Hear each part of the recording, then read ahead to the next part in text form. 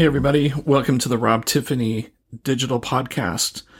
Today, I'm talking about 5G in search of a return on investment. That may sound crazy to you because 5G is the hottest thing everybody's talking about these days. And yet, it's not a sure thing money-wise for the people who are building these networks. So let me explain what I'm talking about here. So 5G is hot. You see lots of ads from all the mobile operators in whatever country you happen to live in. They're rolling out 5G. You're going to have faster performance on your phones, download a movie in 1 second, all kinds of great stuff. It's all good. But there's economics behind it that a lot of people don't know about. So let's kind of walk through that, and you'll see why I'm talking about trying to find that return on investment. So every time a new G is rolled out, so there's been, we got 2G and GPRS way back when. 3G, remember when the first iPhone was actually 2G, and then there was the iPhone 3G. That's the reason they started with the number 3. Then we got LTE, was 4G, and now we have 5G. Well, every time a new G comes out, mobile operators have to purchase new spectrum from the government that they're operating in. So they're basically having to buy air. This is an obscure deal, and if you're not in the telecom industry, you shouldn't be expected to know what this is all about. But needless to say, there are auctions that governments hold to auction off spectrum, a frequency. In other podcasts, I've talked about frequencies like your radio.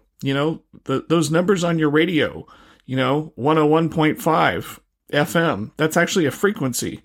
Or your AM stuff. So just the same thing applies to cellular. Different blocks and levels of frequencies are auctioned off to these companies for tens of billions of dollars. Okay. And it gives them the exclusive right to use that frequency to send data, and so 5G is no different. So just think back in time. Every time there was a new G, they had to fork out a ton of money, tens of billions of dollars to buy spectrum to put that new G of technology into this new spectrum area, this new frequency they got, because they weren't reusing old frequencies, right?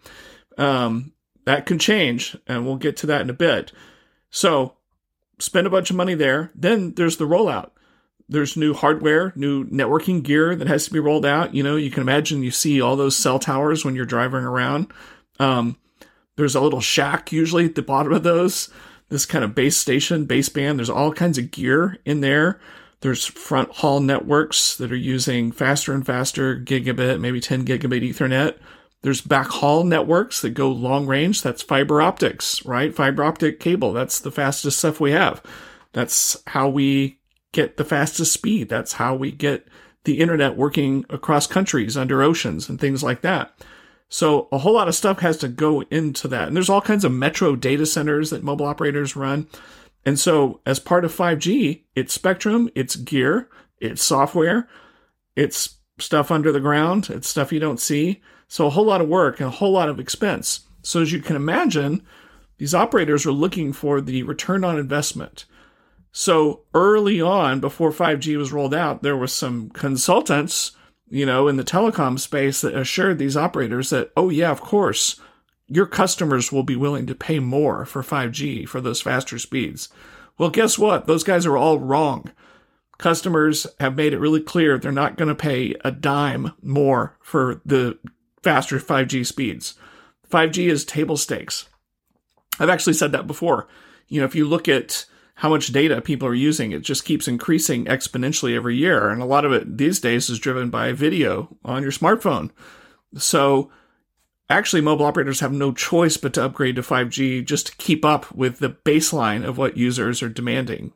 In their mind, it's not anything special. So they're not going to pay more for it. Companies have forked out. So a lot of these mobile operators are highly leveraged. This is all public information. These are all public companies. You can go check out, like if you're in the US, check out SEC filings. You can find out how much debt they have, how much bonds they had to sell to raise money every time they had to buy new spectrum and roll out all this technology and all this gear and all this hardware and all this construction. So they had to do it again. We just had some big auctions. where, gosh, close, can you imagine narrowing in on spending $100 billion on some different slices of spectrum from different mobile operators in a particular country? Well, yeah, it happened. So, strapped for cash, highly leveraged, high debt, desperate for a return on investment for 5G, because in their minds, just saying this is table stakes isn't going to be good enough. So you're seeing operators try all kinds of things. They're very frustrated by the fact that the last wave, the 4G wave, the LTE wave, if you'll remember, in the early days of that, the operators thought they were going to be the biggest beneficiary of that. And what I mean by that was not only were they going to provide the network, but they were going to provide the apps. You might maybe remember that a lot of app store marketplaces for apps for early smartphones were actually built by mobile operators. And the mobile operators had web-based marketplaces where you could buy apps and stuff like that. Or they had apps to deliver marketplaces, app store type things to different smartphones. This all happened well over 10 years ago. They all failed. They all tried to provide services like mobile device management. They failed at that.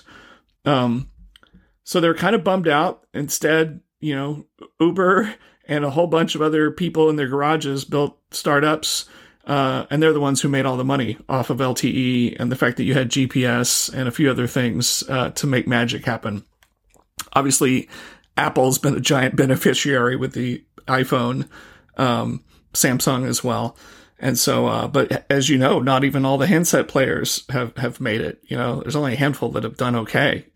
Trust me, I used to be a product manager for Windows Mobile and Windows Phone, and we tried hard and we poured a lot of money into it. We did okay when it was just us and BlackBerry.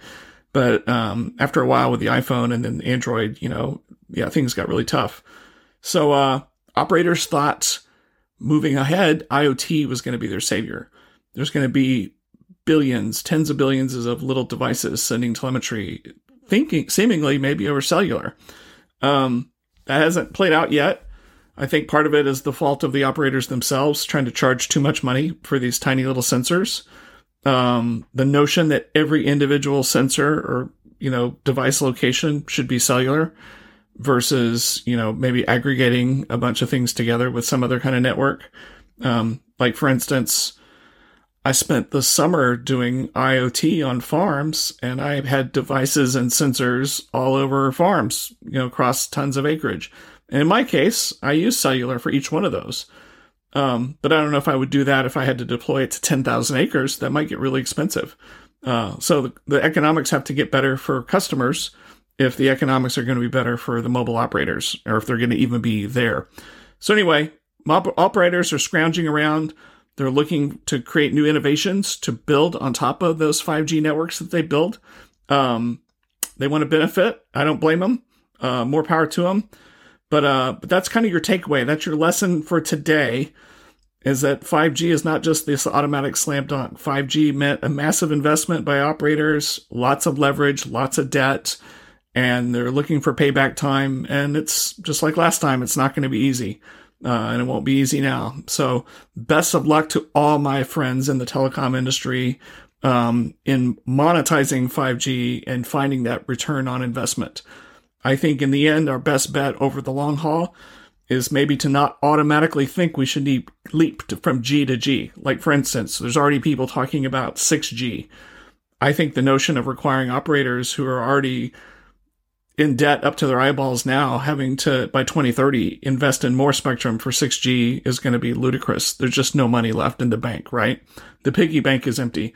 So I'm hoping to see just progressive enhancements in 5G that can be used on the same spectrum. I'm expecting to see accelerated retirements of old networks, like old 2G and 3G and 4G networks over time, but maybe more quickly, even if it means getting new phones in the hands of customers for free in order to make that happen. That's probably worthwhile. So anyway, don't forget, economics trumps everything, even geeky fun tech stuff. So this is Rob signing off. I am out.